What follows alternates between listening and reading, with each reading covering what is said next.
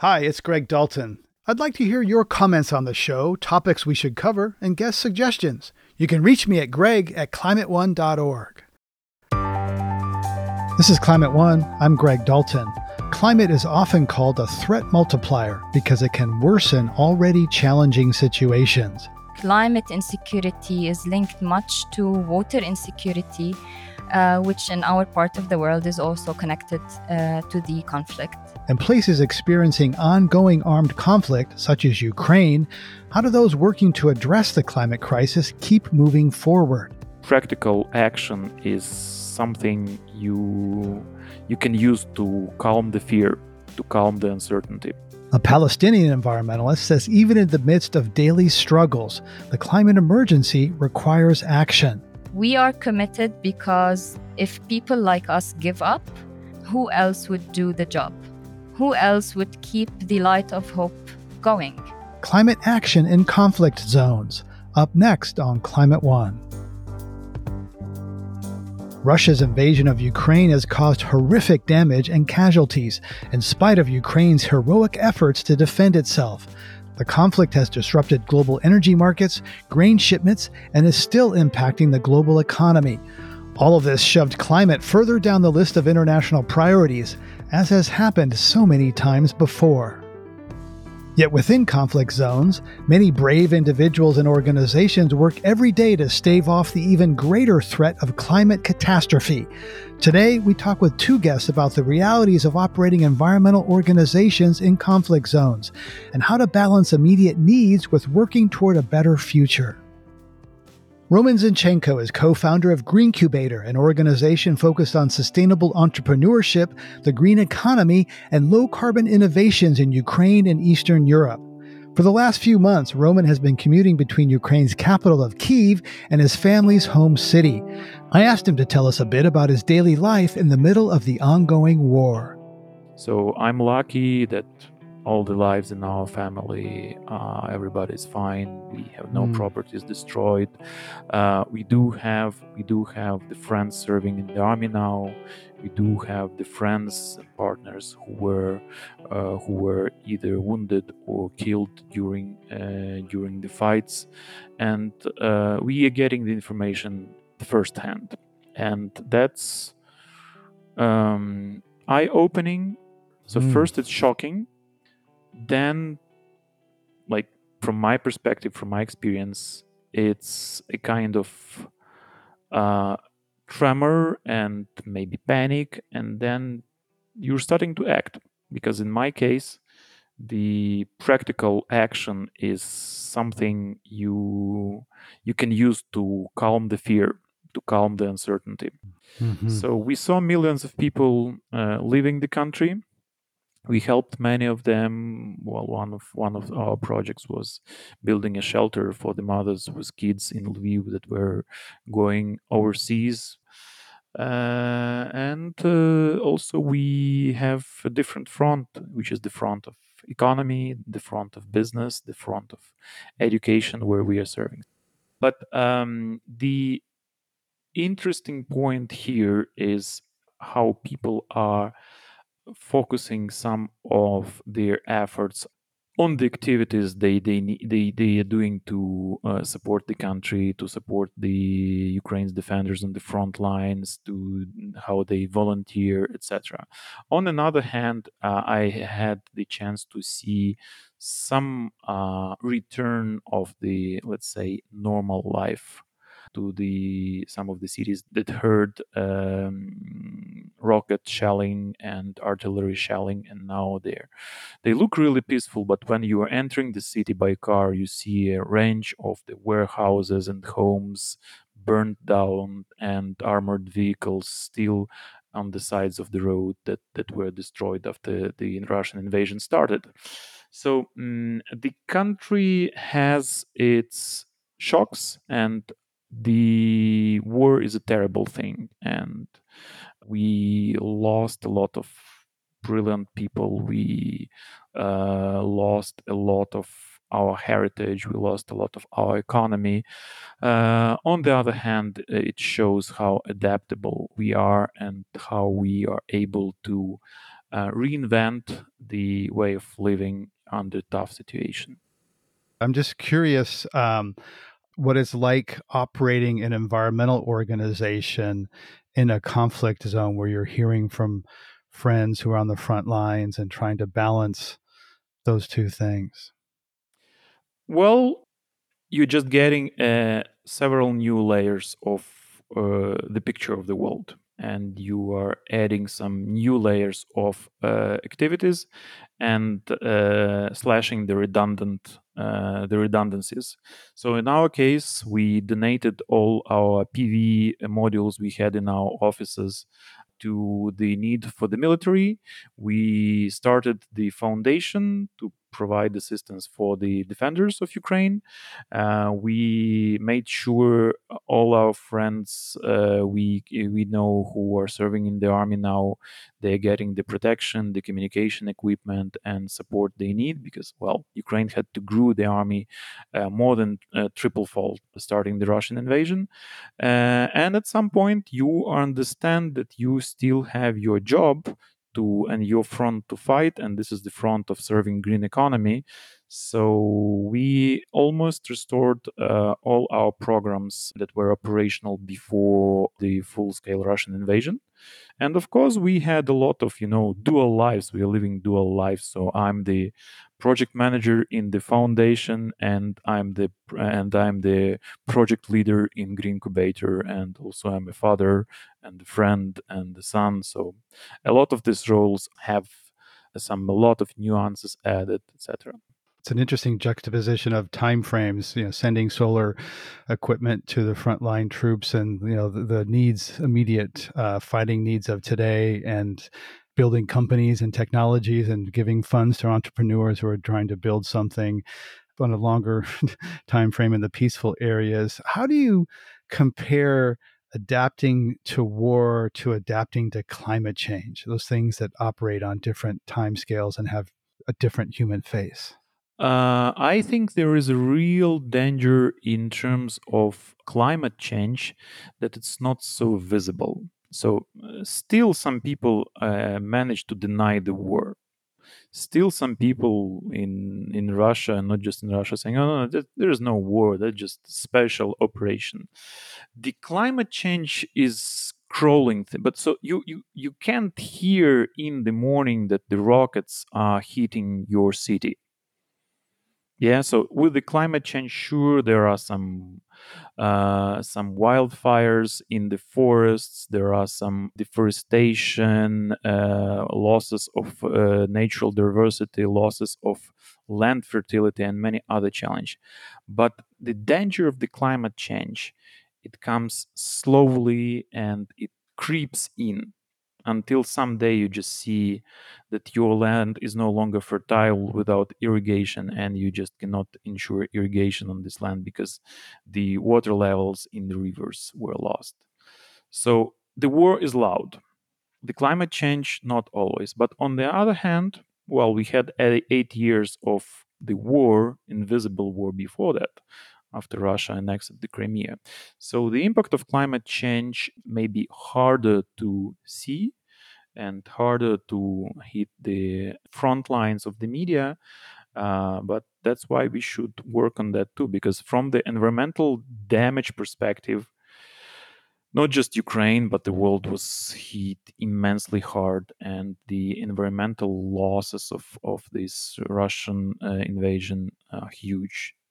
The fires, the spillover of toxic chemicals, the burnt oil depots, the explosives that are now laying in our fields and our forests. So there's a lot of environmental damage. Right. And people don't often think about war and cancer, though the U.S. Congress recently passed some funding for veterans of American troops who have high incidences of cancer, in part because of the burn pits that the military uses to burn, many of their equipment, et cetera. And people get cancer long after they've been serving in the military. Well, let's connect, the war with energy. How is the war connected with climate, and how does Russia view renewable energy? Well, there is a very interesting document of the Russian national security strategy. If I'm not mistaken, it was adopted in the spring 2015, which directly quotes the proliferation of renewable energy, new energy sources, and energy efficiency as a direct threat to the Russian national security. And the current war Russia started against Ukraine is clearly fossil funded.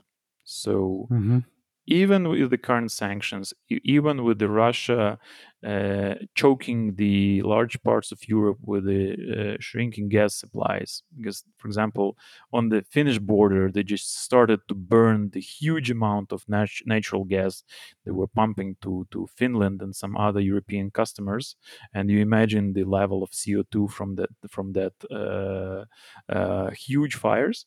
The current invasion is fossil funded, and it's funded through building the energy dictatorship. So Russia had been working tirelessly for over the decades to build that energy grip, and they continue doing that. They continue doing that not just through the gas, but they also keep continuing it through the nuclear. And they are now very active promoting their nuclear technologies and nuclear power stations for many countries, including the countries of Africa, which would tie them for decades to the Russian technology, the source of nuclear fuel, and other things. The strange story actually is Ukrainian oil and gas fields were the starting point right after the World War II, that they were first fueling the large parts of the Soviet Union, and now we are a large transit player in terms of supplying Russian gas from Siberian oil and gas fields to Europe. And Russia undermined all of the diversification efforts. Russia undermined all of the energy efficiency efforts, and it was paid handsomely for all the rockets hitting Ukrainian cities now for the oil and gas. So that's clearly the war of the energy dictatorship, because we can clearly say that Russia is the energy dictatorship on one hand, and that's clearly the war of the old energy technology against new energy technology and against the market approaches, etc. We are paying the big price, the tragic price for the world to see that, to witness that, to understand that. We are paying the price of the thousands and thousands of lives lost and cities and villages razed from the earth. But still, we are holding. We're a resilient country. We have resilient communities, and I think that this period would be also a huge push towards the new opportunities for Ukraine as the player in the energy field, as the player in sustainability field, and as a player also in the business field. Coming up, what energy lessons should the world take from witnessing Russia's invasion of Ukraine? Well, the first energy lesson in this case is stifling the innovation for the sake of your future enemy is a bad strategy.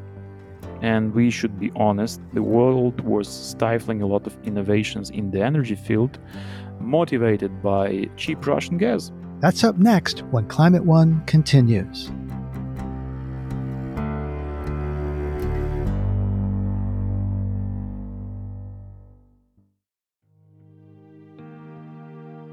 Today, we're focused on the challenges of working toward climate action in conflict zones.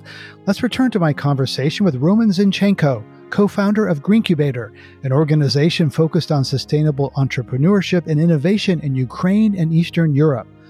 Prior to Russia's invasion in February, Ukraine was connected to the Russian electric grid.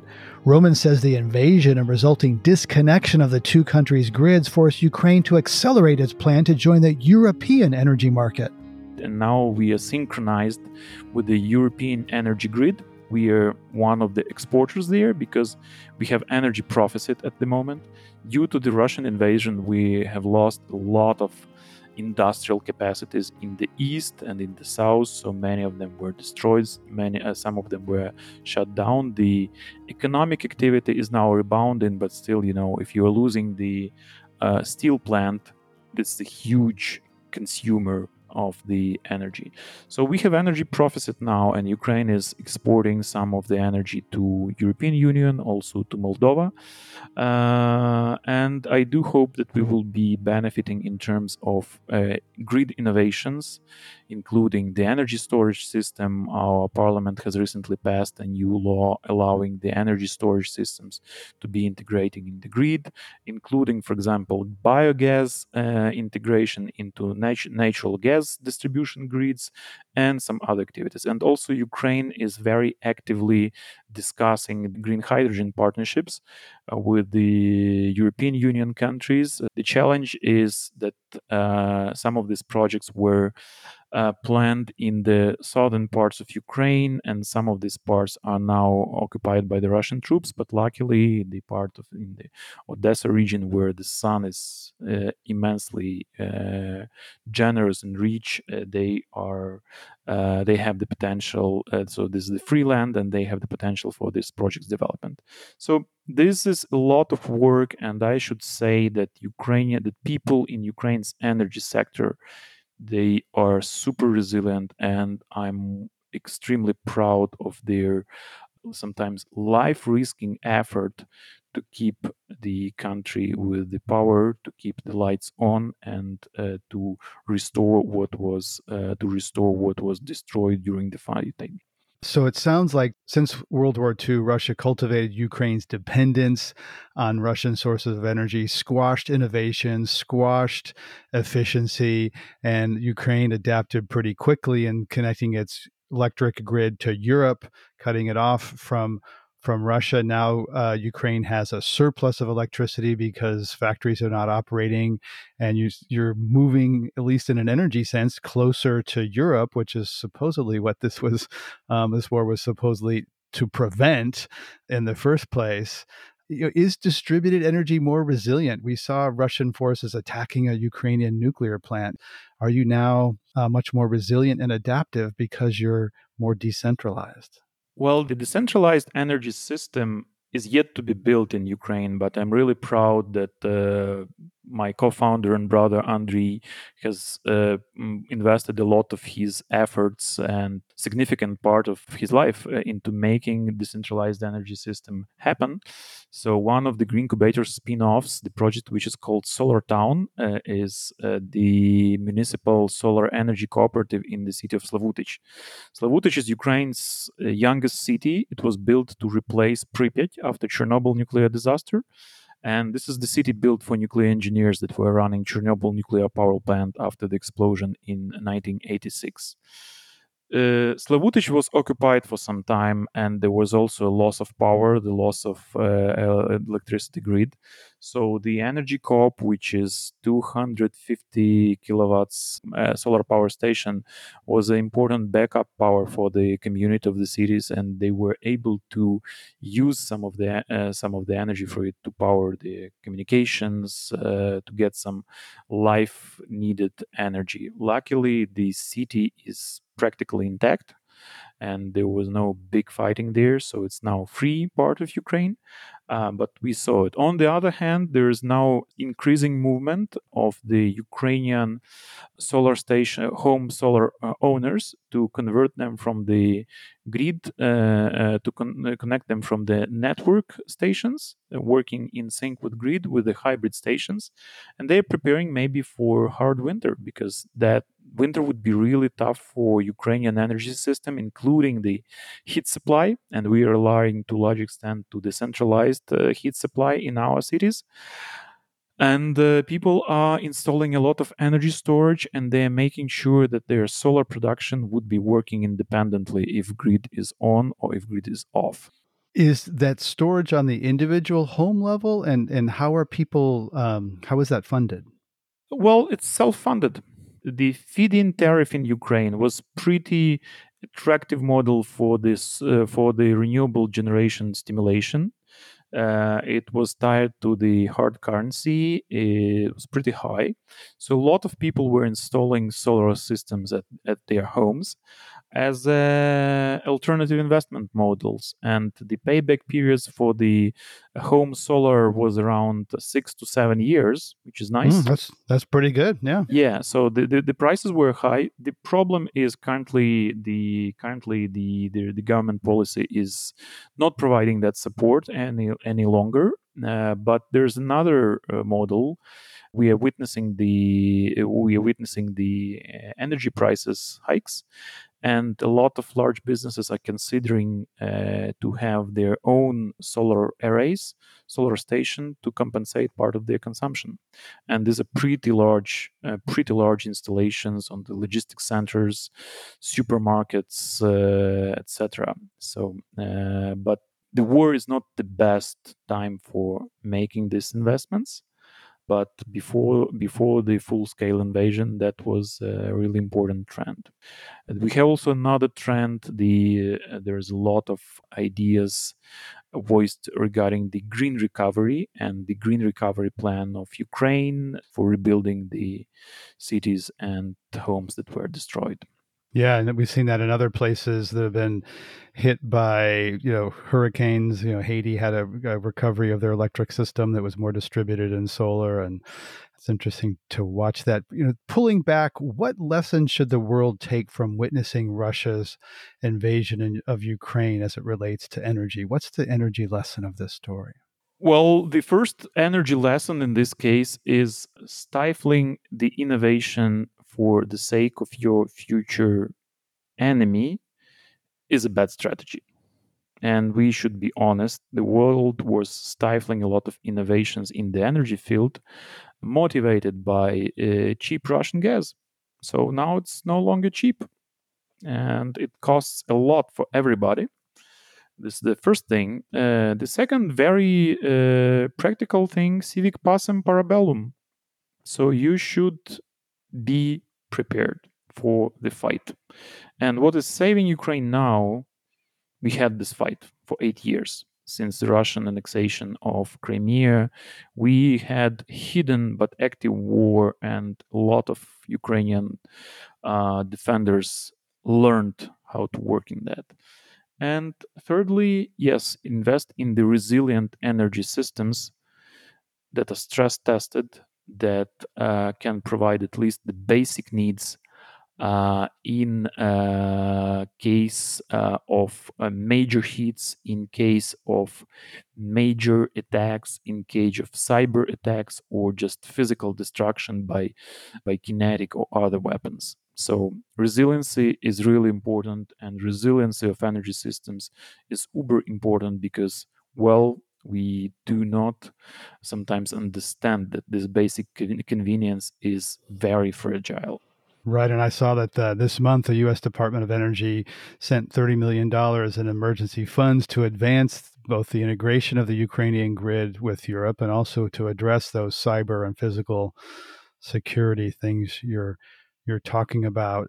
How is the idea of energy independence tied to your idea of personal freedom and freedom from Russia's energy dictatorship? That was actually the core idea in Green Incubator's creation 13 years ago. So my dad, who is history professor, my brother Andrei, and me were just saving money during the crisis of 2008, where we lost our businesses, jobs, and what we were doing installation of the heating systems and electricity by ourselves. My dad's first diploma is electrical engineering, second is math, and third is history. So he had some training, and we were doing it with some basic experience. And we faced the really significant challenge. That was the challenge of connecting the single family home, the country home, to the grid. And it took extra effort to avoid any bribes on getting that place connected. So from that, we understood, there is some pain point for the country. And later we learned that there is also a huge pain point for the businesses that are facing significant challenges getting access to the electricity to run the business and to pay for that electricity.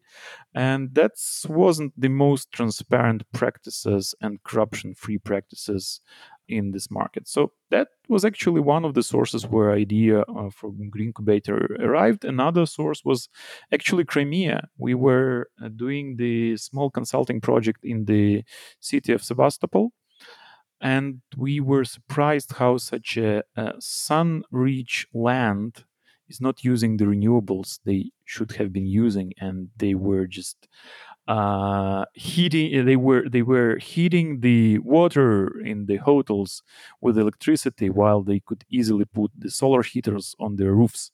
So that was another source of inspiration. So at some point we just came with the idea of Greencubator being the source of prosperity, new business idea, partnerships for the green businesses of Ukraine. And now we are serving the role. My brother is helping to launch energy cooperatives. I'm focusing more on the broader spectrum of sustainability-minded entrepreneurs. But some point was probably 2015. We also hold the conference named Energy Democracy Against Energy Dictatorship. Ukrainians, as both many individuals and many institutions, have been warning that the energy dictatorship would hit someday. And the Nord Stream 2 was one of that big warning, but the world preferred to keep that gas pipeline being built until the invasion hit. Well, Roman, thank you so much for sharing your story and your time. And I don't have a loss of words for what you're going through and balancing during the Russian invasion to try to build a cleaner, more independent future for your country and your family. Thank you so much. Thank you very much for having me here, and also thank you very much for you and all your team for raising the new generation of climate innovators, climate entrepreneurs, and climate-minded thinkers. Russia's invasion of Ukraine has dominated headlines for most of the year, but many parts of the world have seen sustained armed conflict for decades. Nada Majdalani is a Palestinian whose whole life has been shaped by perennial conflict in the Middle East. I was born in Bulgaria. We moved then to Tunisia and Libya, and my parents before that were also all over the place between Syria and Lebanon. So the notion that we didn't have somewhere to settle was something not actually very nice for a child, because moving around means that you cannot sustain friends and you cannot, keep relationships. In 1993, a pair of agreements known as the Oslo Accords were signed between Israel and the Palestine Liberation Organization, a major milestone in the peace process. Following those accords, Nada and her family returned to Palestine. She was 11 years old. It was like a dream. I remember crossing back from Jordan to Palestine with a truck full of boxes and memories from all the places that my parents were living at, and we were moving around. So to just come back and settle down and call somewhere home, and eventually I'm home, it's something that is unexplainable. And to me, to cross to the land of orange groves and all these emotional, things that connected us to the land was really amazing. It was an amazing moment. And just then I felt that I'm home. For the first time. For the first time, I felt settled in. And how much did your family think that now peace would break out and all would be well? It was a time of high hopes. It was for everyone. And to be honest, it turned out to be very disappointing. I think both sides, Palestinians and Israelis, have failed to lead us where we should be. We should be living side by side and in peace and understanding that we have a shared future together. Nada is now the Palestinian director of EcoPeace Middle East, a collaboration of Jordanian, Palestinian, and Israeli environmentalists working on water security, regional integration, and sustainable solutions. The group's Israeli director and co-founder, Gidon Bromberg, was planning to join this conversation but was unable to at the last minute. Nada Majilani began working on environmental peace-building projects in high school.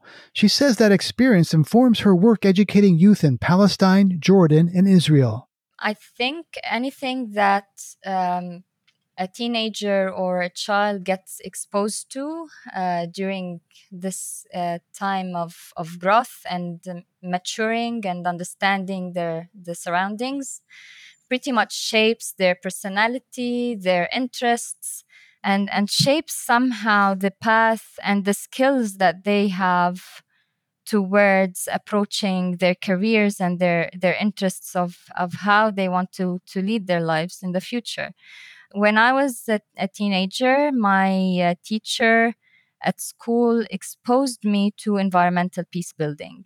And it was just right after, again, the signing of the Oslo Accords, when people had high hopes for peace, when we didn't even want peace only between between politicians. There needed to be a people-to-people movement to establish relationships between people as humans and as individuals that share common interests. So I was involved in environmental peace building camps and programs, and this grew up with me throughout college and university.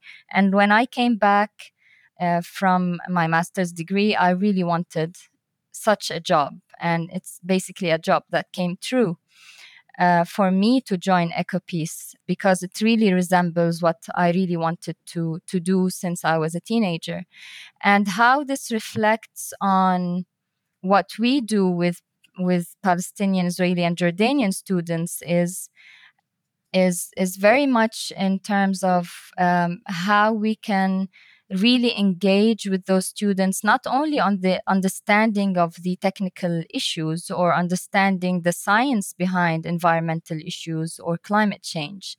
It's much more about how we build individuals who are agents of change, who are willing to become community activists or national activists on environmental and climate issues. We change individuals. It's a journey of individual transformation. For example, once received a message from a mom. She began the message with, "What have you done to my son?" And we were really scared, and we thought, "Oh my goodness, what happened to her son?" She said he came back from a regional summer camp in Jordan, where he met Palestinian Israelis and Jordanians from his age. He came back much more interested to listen to the news.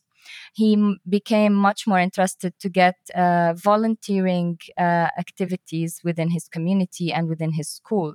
He wanted to start working out because he also felt that he wants to become more fit and more healthy.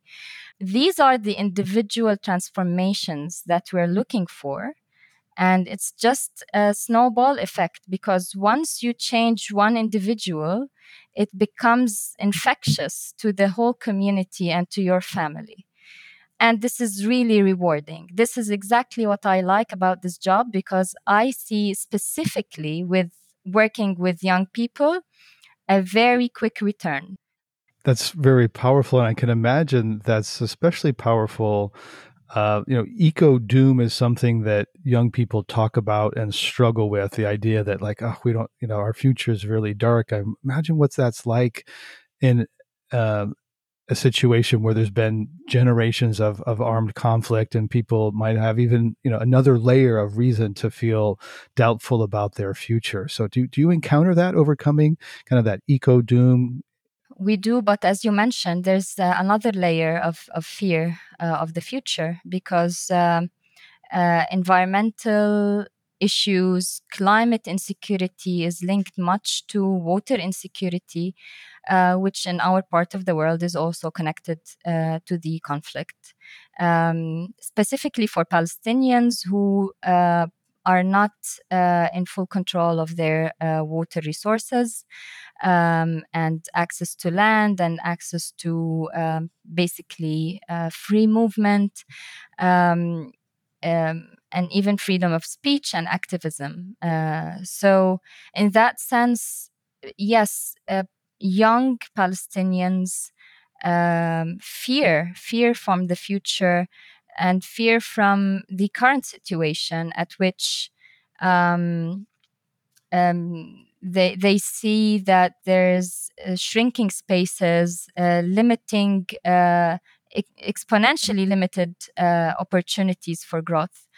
And this cannot basically lead to a healthy future and sustainable future for all people in the region.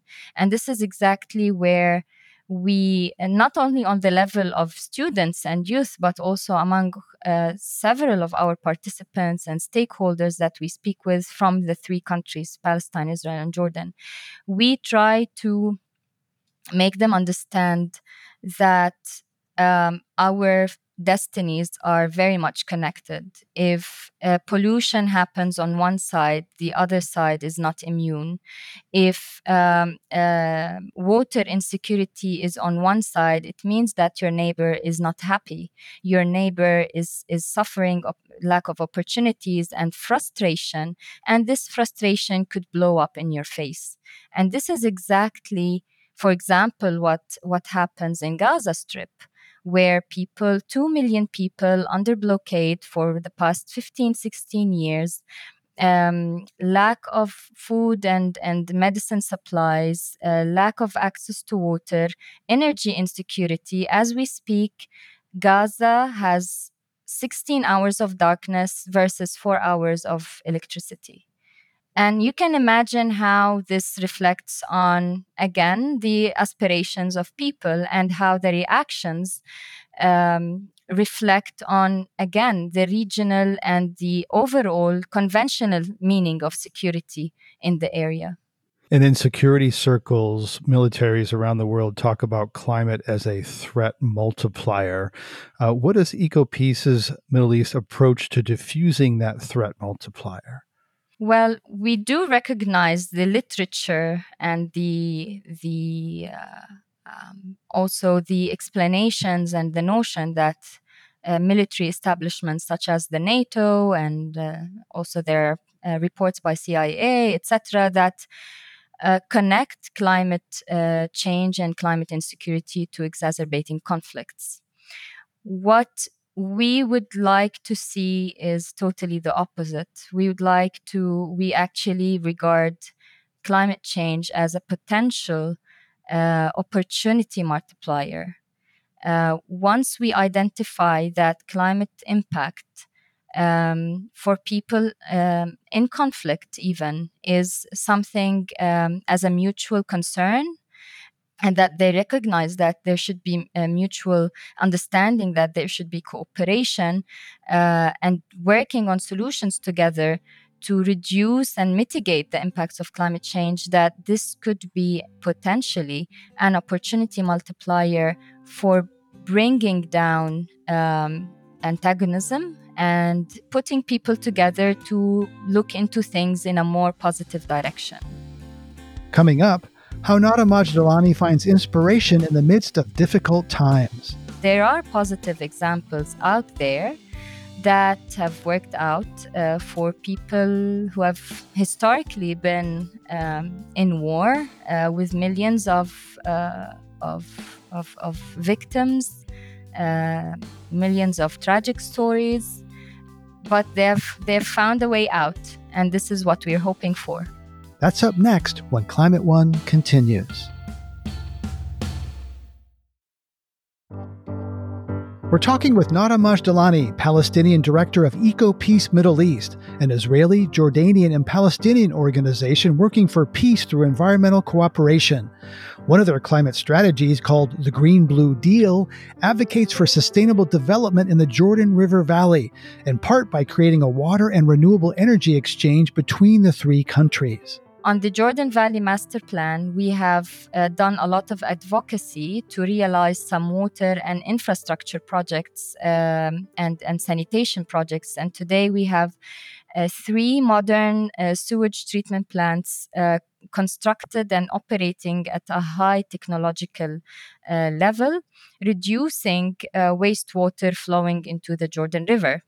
We also have seen lately the declaration of intent between Jordan and Israel, which is also inspired by EcoPeace's concept and third pillar of the Green-Blue Deal, which is the exchange of energy and water. The declaration of intent was signed between the Jordanian government and Israeli government and brokered by the Biden administration, specifically John Kerry. He was there during the signing of the agreement, which stipulates exchanging renewable energy produced in Jordan with desalinated water produced in Israel. So these are key successes and key achievements that we're seeing, and we're seeing that they are progressing, but there's still so much to do. And at the moment, what EcoPeace is trying to do is to have a parallel track where renewable energy can be produced in the West Bank, wheeled through the Israeli grid towards Gaza Strip.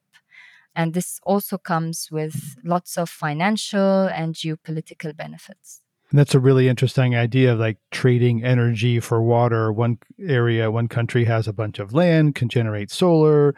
Another country has technology, finance, and we trade energy for water, creating that interdependence. That's part of what Europe tried to do with energy and Russia. And what do you take from the Ukraine-Russia war? They also thought that trade and interdependence would create peace, and it didn't work out that way. Indeed, and I regard it back again to the political will and to the willingness to maintain stability and to maintain world order. And unfortunately, political leadership these days is not enabling what we've been hoping for.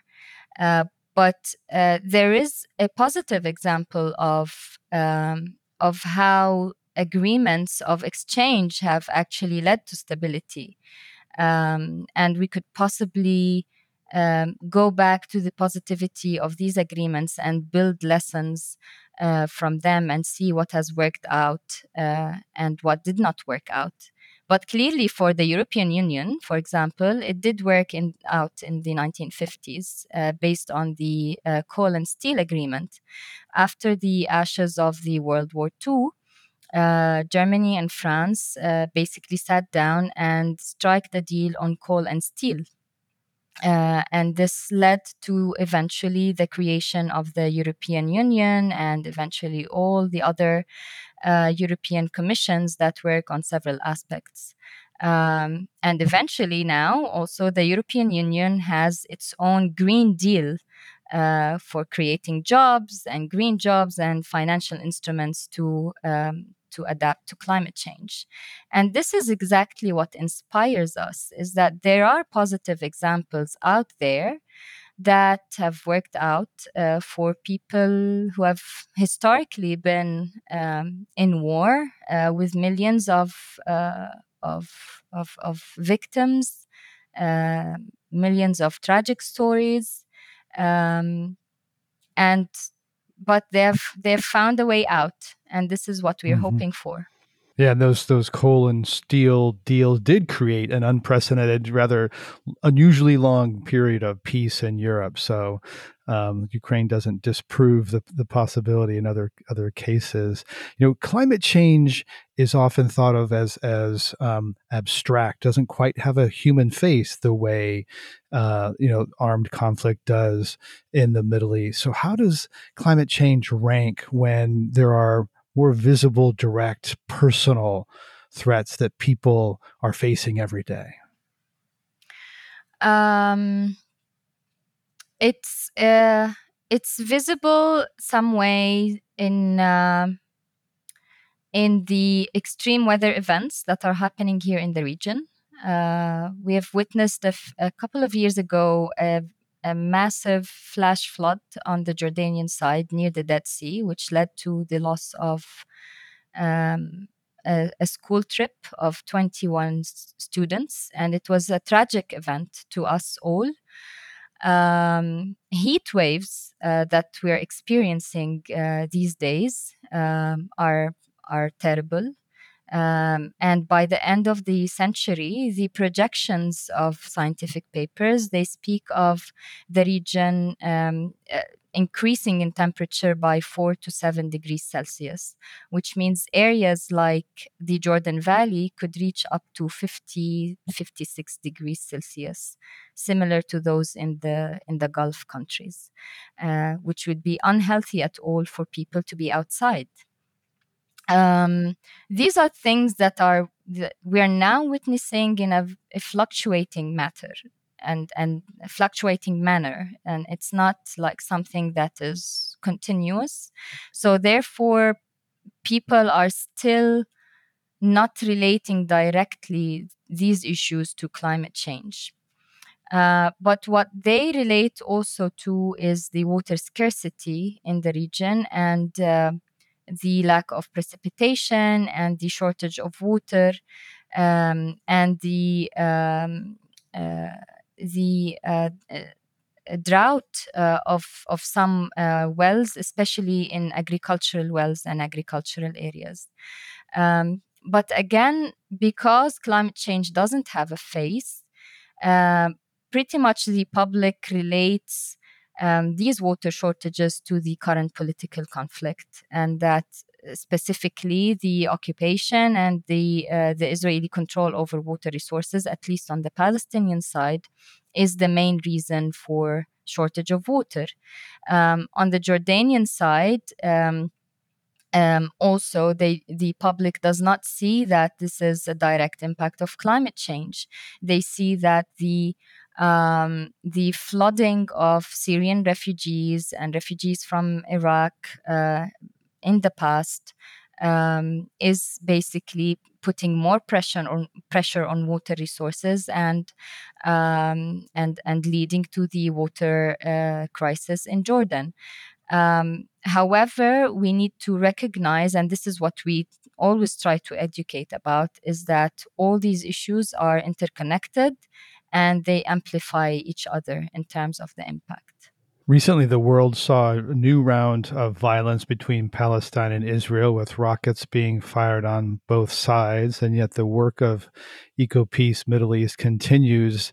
Working and thinking about climate and water stress full time is difficult, I know, and I talk to lots of people like that, but I can't imagine what it's like for you doing that in a conflict zone while rockets are being fired. What's that like for you? It really makes us sometimes, for everyone else here, in at least in the office in Ramallah, and also I believe in Tel Aviv office and everywhere, when we take our cars and trains and commute to work and listen to the news and the radio and listen to stories from acquaintances, it makes us sometimes, of course, doubt if we're doing the right thing or not. We doubt if we are in the right zone amid this, crazy region. But what makes us keep going is this big family of people who are determined and committed to our message. We are committed because if people like us give up, who else would do the job? Who else would keep the light of hope going? we're not disengaged from the reality. We do understand the different narratives. We do see that people are suffering on ground. We don't want to see more death. We don't want to see more people suffering. But sometimes these things are beyond our capability as an NGO of 50 to 60 staff. We do what we can do in terms of bringing people together to the understanding that we must survive together and that we must not be killing each other, and that we have a higher agenda. It's a shared future and a shared concern. And it's basically a I always have this metaphor of the Titanic, of being, some people with adaptive capacity to climate change, to conflict, to water scarcity, to whatever, and they're just like those who are sitting in the first class, sipping champagne and in the dance and ballroom, and other people are with Jack with less capacity to do so, and a little bit less fortunate. But when the iceberg hit the Titanic, everybody was in the Atlantic Ocean looking for survival. And everybody was forced to sit on the same boat and work things out together in order to reach safety. And this is exactly what we need to learn, is to survive together rather than kill each other. We have a higher responsibility today to our future and to our children. I have 2 daughters. One is 9 years and the other is 6 years old. And I want a better future for them. No mother should be crying for the loss of her son. And no child should be burying their parents at a time that they should not be. Humanity deserves a chance, and people like us, despite all what is happening, we need to keep the hope going. I mean, even at EcoPeace, for the past 26 years, we have survived the Second Intifada, we have survived several wars on Gaza, we have survived riots and escalations in Jerusalem. But it's the spirit of the team who's working here day and night to make a difference, supported by the participants who also are supportive to us and continue to work with us. So it's not only the 50 people around the 3 offices of EcoPeace, it's also the courage that comes with the participants from the educational program, from some of the stakeholders, from some community leaders on ground who give us also a chance not to give up. That's very powerful. Thank you for sharing that. Nada Majdalani is the Palestine Director for EcoPeace Middle East, an Israeli, Jordanian, and Palestinian organization working for peace through environmental cooperation. Nada, thank you so much for sharing your story and your insights from Ramallah today. Thank you. Thank you, Greg, and to everyone else. On this Climate One, we've been talking with 2 leaders working towards climate action in conflict zones. Climate One's empowering conversations connect all aspects of the climate emergency. Talking about climate can be difficult, awkward, sometimes depressing, and it's critical to address the transitions we need to make in all parts of society and all parts of the world.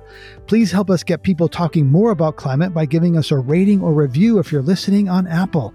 You can do that right now on your device. You can also help by sending a link to this episode to a friend. By sharing, you can help people have their own deeper climate conversations and start to take more action. Brad Marshland is our senior producer. Our managing director is Jenny Park. Our producers and audio editors are Ariana Brocious and Austin Colon. Megan Basilia is our production manager. Our team also includes consulting producer Sarah Catherine Coxon. Our theme music was composed by George Young. Gloria Duffy is CEO of the Commonwealth Club of California, the nonprofit and nonpartisan forum where our program originates. I'm Greg Dalton.